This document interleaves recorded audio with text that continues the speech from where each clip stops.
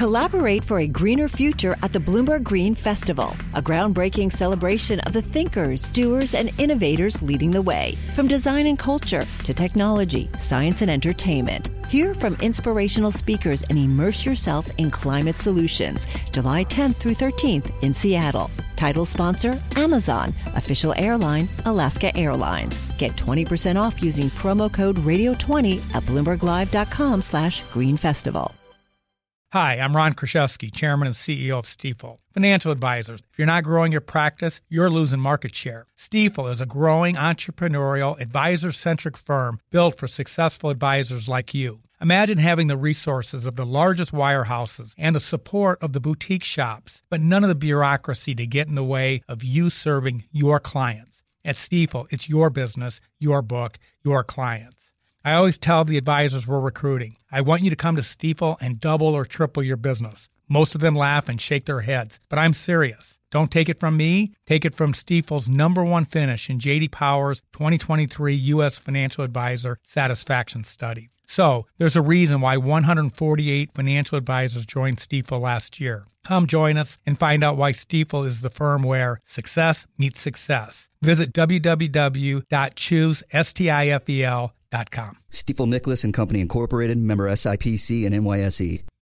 Collaborate for a greener future at the Bloomberg Green Festival, a groundbreaking celebration of the thinkers, doers, and innovators leading the way. From design and culture to technology, science, and entertainment. Hear from inspirational speakers and immerse yourself in climate solutions. July 10th through 13th in Seattle. Title sponsor, Amazon. Official airline, Alaska Airlines. Get 20% off using promo code radio20 at bloomberglive.com/greenfestival. One of the president's closest advisors is Jake Sullivan. He was the national security advisor and the second youngest person to hold that job at the age of 43. I sat down with him recently here in the Executive Office Building to discuss a wide range of international issues and national security issues affecting the president and our country.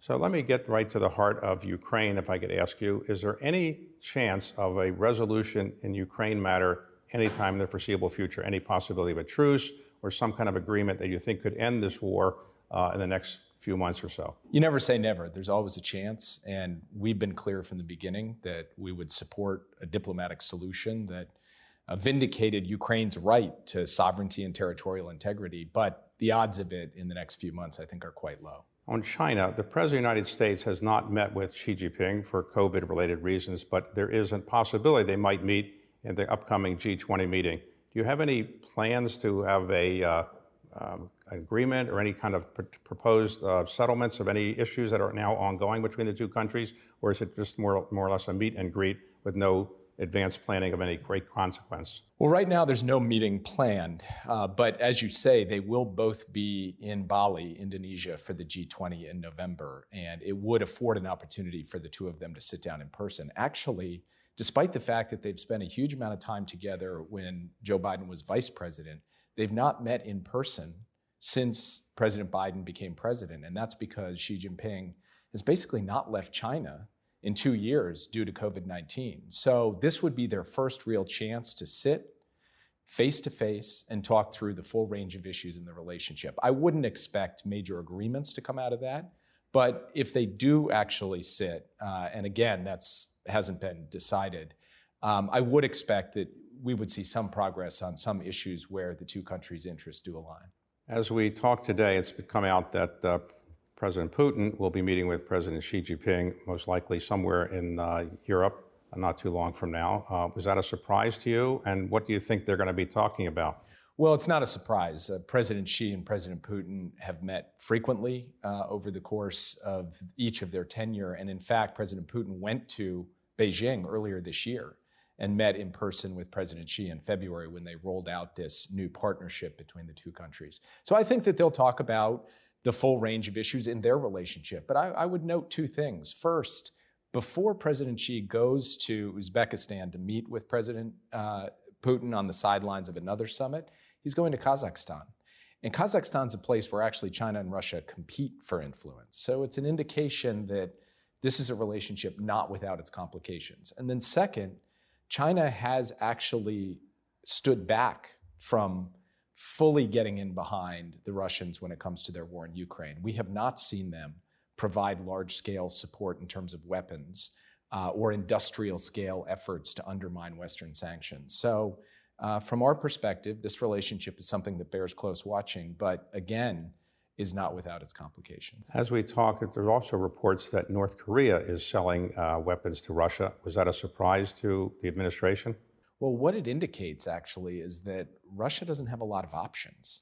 It appears to be running short of its own munitions. It looks around the world and doesn't find a lot of countries willing to sell it munitions. So it has to look to states like Iran and North Korea to get ammunition and other forms of weaponry to be able to sustain its conflict in Ukraine.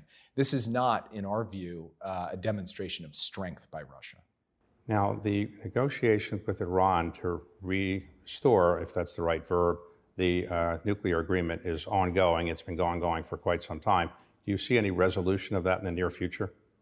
Not in the coming days. The Iranians have come back with a set of counter proposals, which we are still taking a look at, but it doesn't suggest that an agreement is imminent right away. That being said, we do believe that there still is a pathway to a compliance for compliance return to the JCPOA. We will continue to work on that with our partners, particularly our European partners. And if Iran is prepared to do its part to get back into the JCPOA, we stand ready to do so. And as we talk, the new Prime Minister of UK has been announced, previously involved in foreign policy. Have you met her before? I have met her before. I've met her here in the White House, right down the hall from where we are right now, when she was Foreign Secretary. She's transitioned from being essentially their Secretary of State to being their Prime Minister. And actually just yesterday, President Biden had the opportunity to have a long phone call with her just hours after she had assumed her new position. And do you expect any change in the UK-US policy as a result of her becoming Prime Minister? At a foundational level, no. This is a special relationship. The two of them reaffirmed their commitment to the strength and vitality of the US-UK alliance.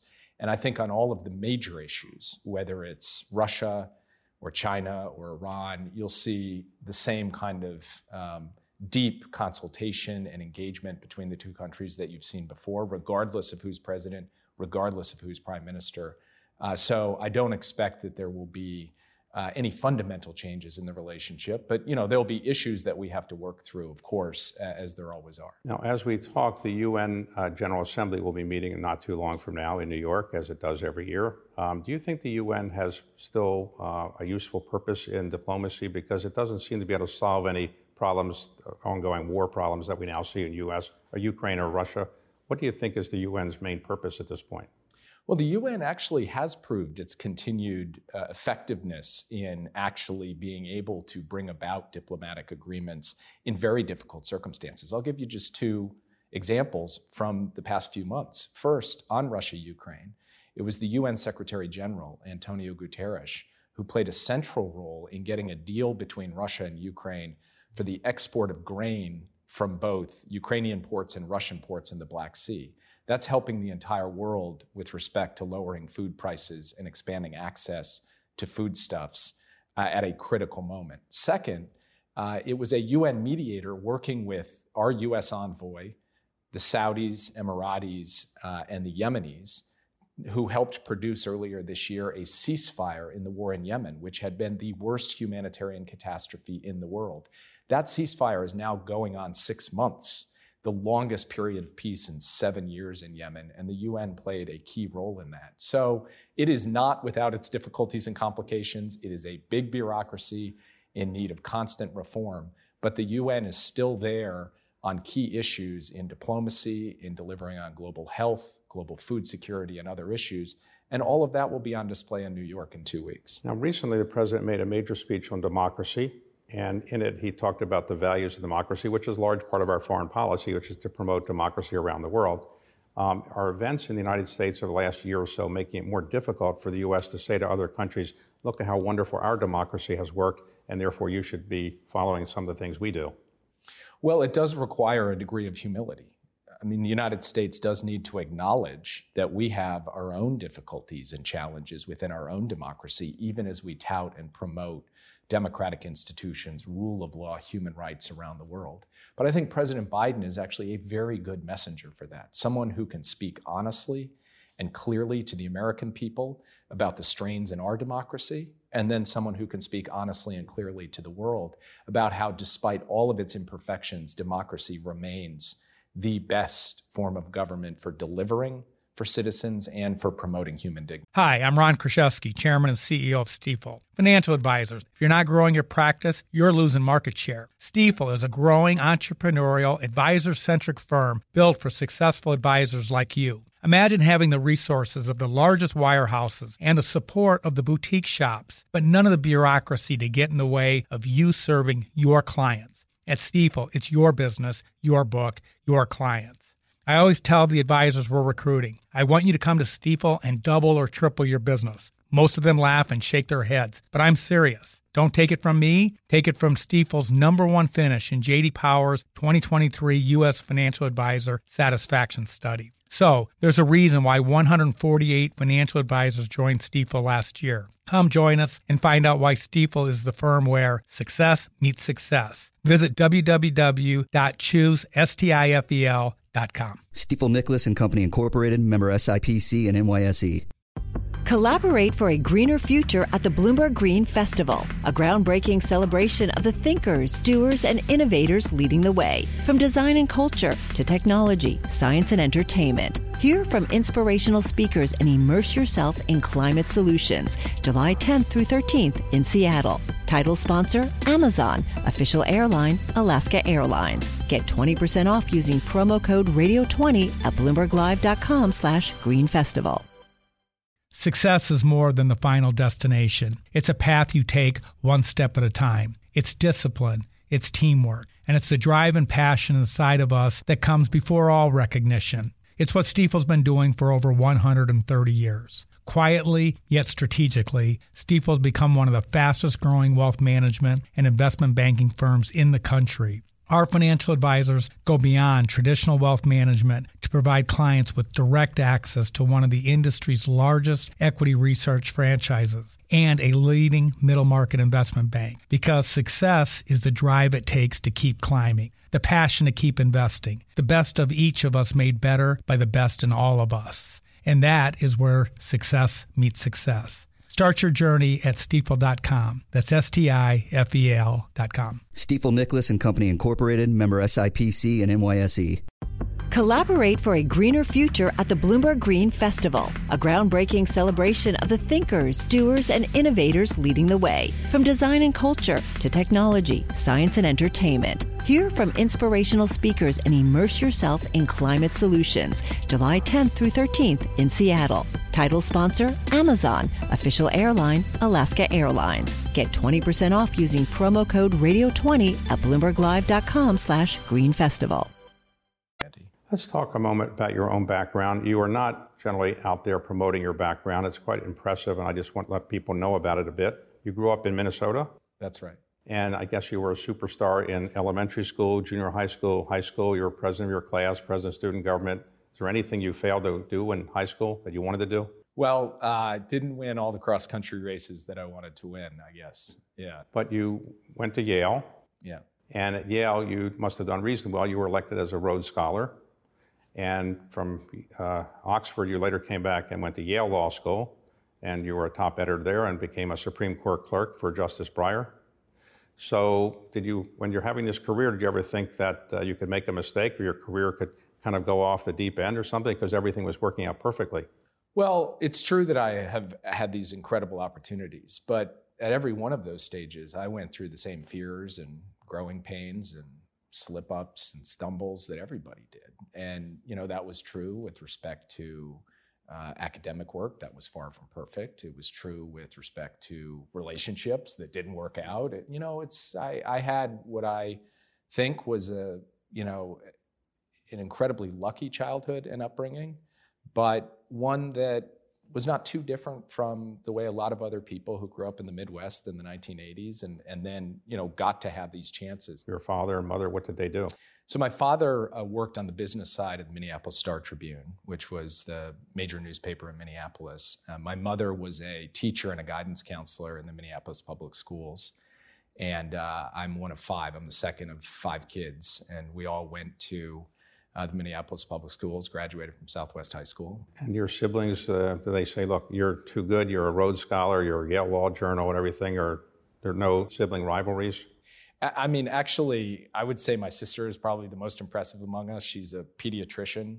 She was a two-sport Division I athlete, and she's got 5 kids and is currently working at the Department of Health and Human Services on COVID-19 and other pandemic responses. So I'm like kind of middle of the pack in terms of my siblings. So there was another person who was a Rhodes Scholar, went to Yale Law School, who became President of the United States, Bill Clinton. So have you ever thought of running for office yourself?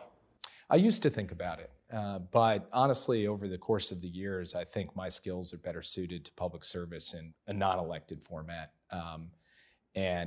I'd rather help other people who I think would be better suited for actually running for office themselves. Let's talk for a moment about what it's like to be the National Security Advisor. The National Security Advisor office was set up, I think, in the Eisenhower administration, more or less, though President Truman had a National Security Advisor as well. Your job is to get in early every day, make sure there's no crisis, or if there is a crisis, tell the president. Are you seeing the president early in the morning and briefing him? Is that what you do, as many have done before? Yes, so in the morning we have something called the President's Daily Brief.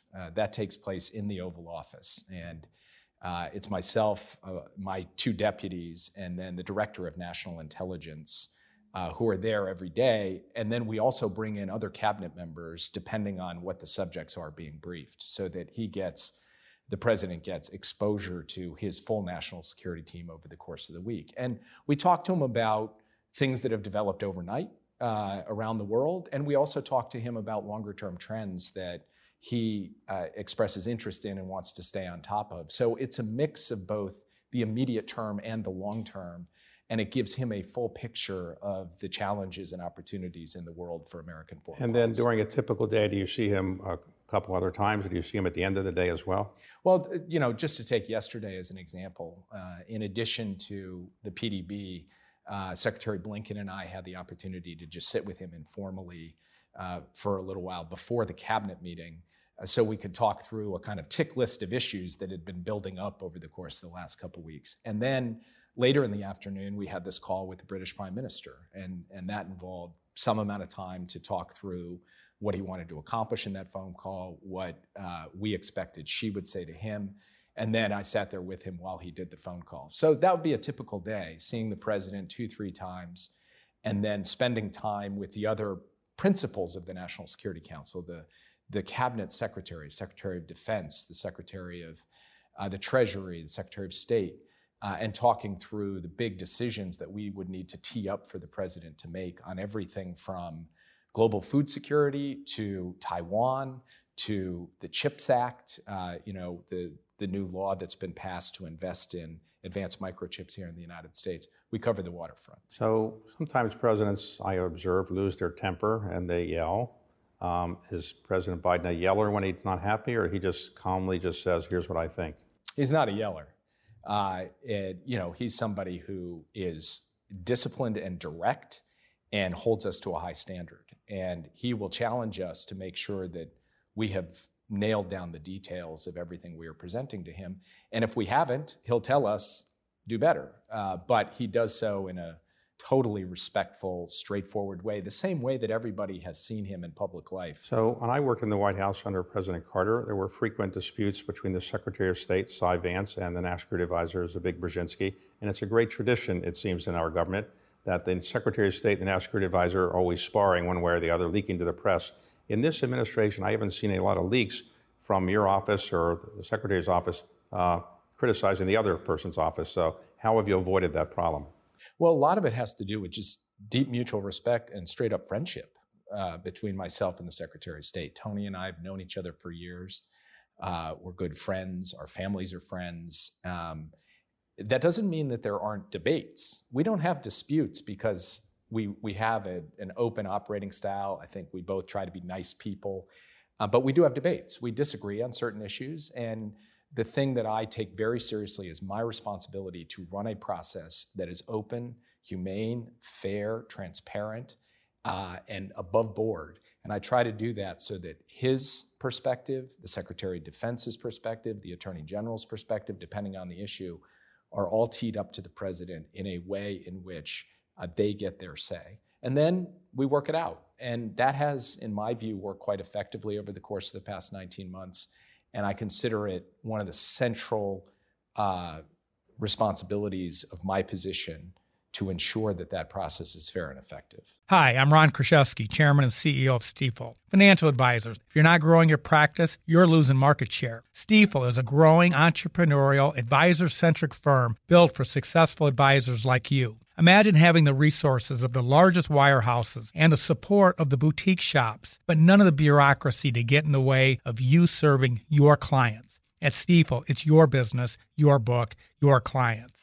I always tell the advisors we're recruiting, I want you to come to Stifel and double or triple your business. Most of them laugh and shake their heads, but I'm serious. Don't take it from me. Take it from Stifel's #1 finish in J.D. Power's 2023 U.S. Financial Advisor Satisfaction Study. So, there's a reason why 148 financial advisors joined Stifel last year. Come join us and find out why Stifel is the firm where success meets success. Visit www.choosestifel.com. Stifel Nicholas and Company Incorporated, member SIPC and NYSE. Collaborate for a greener future at the Bloomberg Green Festival, a groundbreaking celebration of the thinkers, doers, and innovators leading the way. From design and culture to technology, science, and entertainment. Hear from inspirational speakers and immerse yourself in climate solutions. July 10th through 13th in Seattle. Title sponsor, Amazon. Official airline, Alaska Airlines. Get 20% off using promo code radio20 at bloomberglive.com/greenfestival.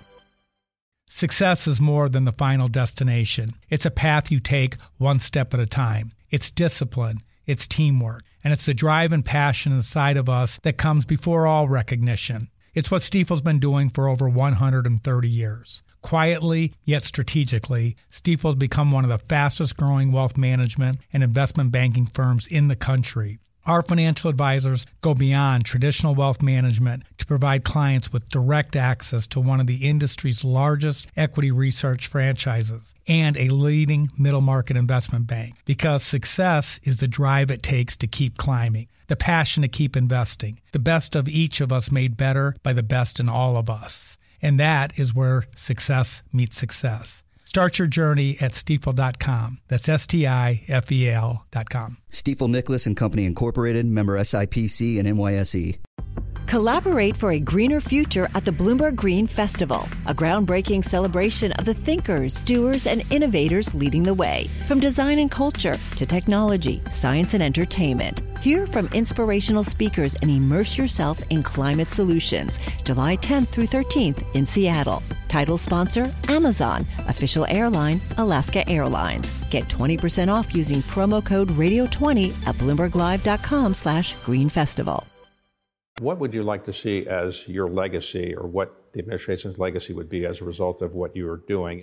I would say two basic foundations to the legacy that I would like to leave, working obviously on behalf of the president. First is to leave our alliances with like-minded democracies at a high watermark in Europe, in the Indo-Pacific, and elsewhere around the world, because those are the force multipliers for everything we do, whether it's competition with China or trying to solve the challenge of climate change. And the second is making sure that our national security enterprise is investing in the sources of American strength at home. And the CHIPS Act is a great example of that. For a young person who might like to have a career like yours, what would you recommend? How can you prepare to be the national security advisor or to serve your government in some way?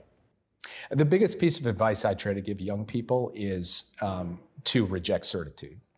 What I mean by that is that no matter how good you think your argument is, or your policy position, or your proposed course of action, it almost certainly has weaknesses or blind spots, and you should acknowledge those. And I think actually sometimes saying, you know what, I was wrong, you were right, is actually a more powerful show of intellectual strength than just sticking firmly by your position. Doesn't mean you should compromise your principles or your values, but the easy decisions do not rise to the White House. The hard decisions do. And those hard decisions have two sides that are not 100-0. You see a lot of people in Washington saying, I was wrong. No, I think that's a problem. And I think the people who do, people who are willing to change their minds, update their assumptions, alter their perspective based on new information or new developments in the world, those are the people that leave the best mark on history. And even more importantly, those are the people who are a pleasure to work with. Well, let's go around the world for a couple of trouble spots. North Korea, any progress on getting them to give up their nuclear testing, or is that difficult to do? It's difficult, obviously, through multiple presidents going back to the Clinton administration. The North Koreans have continued to move forward with their nuclear weapons program. In the course of the past year, they have conducted a number of long-range missile tests. We have been warning about the possibility of a seventh nuclear test of a nuclear weapon, and we still think that that is something that is likely to happen in the coming months. We have also indicated to the North Koreans that we are prepared to sit down in a serious way, to conduct diplomacy, to, on a step-by-step basis, work towards the denuclearization of the Korean Peninsula. So far, the North Koreans have evinced no interest in that. China and Taiwan. There's been a lot of rhetoric from the U.S. side and a lot of rhetoric from the Chinese side. Do you envision any real problem occurring where the Chinese might actually invade Taiwan? I think it remains a distinct threat that there could be a military contingency around Taiwan. And the People's Republic of China has actually stated as official policy that it is not taking the invasion of Taiwan off the table, that remains one of the potential options for the reunification of Taiwan. Their position has been changing over time in terms of their disturbance of the status quo across the Taiwan Strait, actions that they are taking with their military to undermine peace and stability. The American position has remained steadfast and consistent. One China policy, Taiwan Relations Act, 3 joint communiques that we agreed with China back in the 1970s and 80s that laid out that from our perspective, there should be no unilateral changes to the status quo across the Taiwan Strait. We continue to believe that, and we will continue to push back against any effort to change the status quo by force. Now, there is legislation now moving forward through Congress to kind of toughen up the existing support the U.S. has for Taiwan. Has the administration adopted a position on that legislation yet? Well, I'm actually going to have the opportunity later today, literally later today, to go up to the Hill to talk to some members about this legislation. I'd prefer to have the opportunity to lay it out for them before I lay it out on TV. But I will just say this. There are elements of that legislation with respect to how we can strengthen our security assistance for Taiwan that are quite effective and robust, that will improve Taiwan's security. There are other elements that give us some concern. Let's go back to Ukraine for a moment. In hindsight, which is always 2020, is there anything the administration could have done to prevent Putin from invading, or told the allies more forcefully that this invasion was going to occur to convince them? Because it seemed as if they didn't really believe it was going to happen. What would you have done, or would you think you should have done in hindsight, if anything, differently than you did? Given that we're still in the middle of this unfolding crisis, it's hard to get the kind of level of perspective to look back and say, hey, maybe we could have done this instead of that. There's always something you could improve upon. I would never say, no, we did everything absolutely perfectly. But 6 months into this invasion, I'm fairly well convinced that Putin was going to do this no matter what, that he considered this central to his legacy as president of Russia, and he was not going to be knocked off course. The only thing that was going to stop him was the physical might of the Ukrainian forces holding back his ability to take Kyiv and take other major cities, backed by the weapons that we provided them. That was the strategy we executed. I think we executed it well, and I think Ukraine is in a position now, today, to ensure that they will remain a strong, sovereign, viable, independent state, even as they continue to try to resist Russian aggression on a portion of their territory. In terms of the allies, we took unprecedented measures, quite novel measures, to declassify information, to make presentations both to our allies and to the international community. And I think over time that actually did build a sense of unity that continues to this day. And allied unity, transatlantic unity, has been a huge thorn in the side for Vladimir Putin as he's tried to break that and tried to produce a weaker, less cohesive NATO, when in fact what he's gotten is the exact opposite. So what you're referring to, I think, is that, to my surprise, when I was reading the New York Times about this was going on, information that seemed like it was vital information was declassified and, in effect, given to the press about the troop movements of the Russians. Was that a complicated decision to come to? controversial within the administration to say we're going to declassify and leak our best intelligence about what the Russians are doing? It definitely took a whole process of us thinking about all of the risks and benefits of doing that, especially since it was uncharted territory. And that involved me sitting with our intelligence professionals, our diplomats, and ultimately with the president to bless a strategy that would involve the systematic declassification of information so that no one would be surprised and so that Russia could not try to generate pretexts for what it was doing. And I think it turned out to be an effective method of putting Russia on the back foot, putting the Western alliance on the front foot, and giving us the opportunity to build the coalition that is currently supporting Ukraine. So as I said earlier, hindsight's always 20/20. In hindsight, would you have exited Afghanistan differently than the way you did it? Well, at the end of the day, anytime you have a circumstance where you're ending a 20-year war with 20 years of decisions and mistakes that have piled up through multiple administrations, the exit would not be easy. There was no clean, easy exit. And I think the strategic decision to end that war after 20 years was absolutely the correct decision. Were there things that we could have done differently? I think the answer to that is always yes. And there will be time as I end up looking back and reflecting on that period to pinpoint what some of those might have been. But from my perspective, the underlying decision to end the war in Afghanistan, which the president took, I think, in a quite courageous way, was the correct decision. And 1 year later, to me, it is more, the time that has passed has only reinforced the correctness of that decision. Many people who held your job have a burnout after a few years. You look like you're in good shape and you're young. You're the second youngest person to ever have this job. So you anticipate doing this for an entire 4-year period of this first term, if there's another term, let's say this 4-year period of time? Well, I serve at the pleasure of the president, but I feel passionate about the work that I'm doing. I feel blessed to be part of this team. I feel blessed to be able to serve President Biden, and I'd like to keep doing it. Thanks for listening. To hear more of my interviews, you can subscribe and download my podcast on Spotify, Apple, or wherever you listen.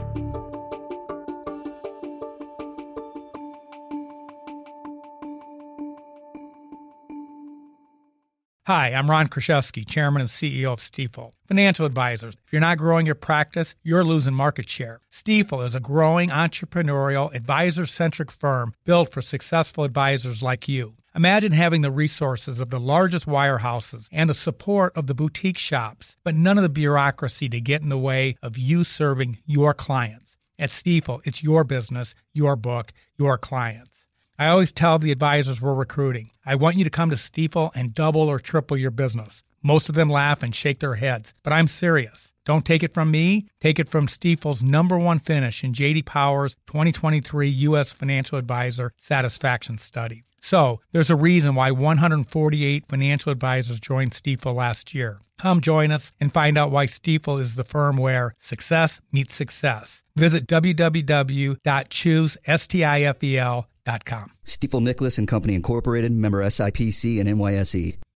Collaborate for a greener future at the Bloomberg Green Festival, a groundbreaking celebration of the thinkers, doers, and innovators leading the way. From design and culture to technology, science, and entertainment. Hear from inspirational speakers and immerse yourself in climate solutions. July 10th through 13th in Seattle. Title sponsor, Amazon. Official airline, Alaska Airlines. Get 20% off using promo code radio20 at BloombergLive.com/greenfestival. Collaborate for a greener future at the Bloomberg Green Festival, a groundbreaking celebration of the thinkers, doers, and innovators leading the way. From design and culture to technology, science, and entertainment. Hear from inspirational speakers and immerse yourself in climate solutions. July 10th through 13th in Seattle. Title sponsor, Amazon. Official airline, Alaska Airlines. Get 20% off using promo code radio20 at BloombergLive.com/greenfestival.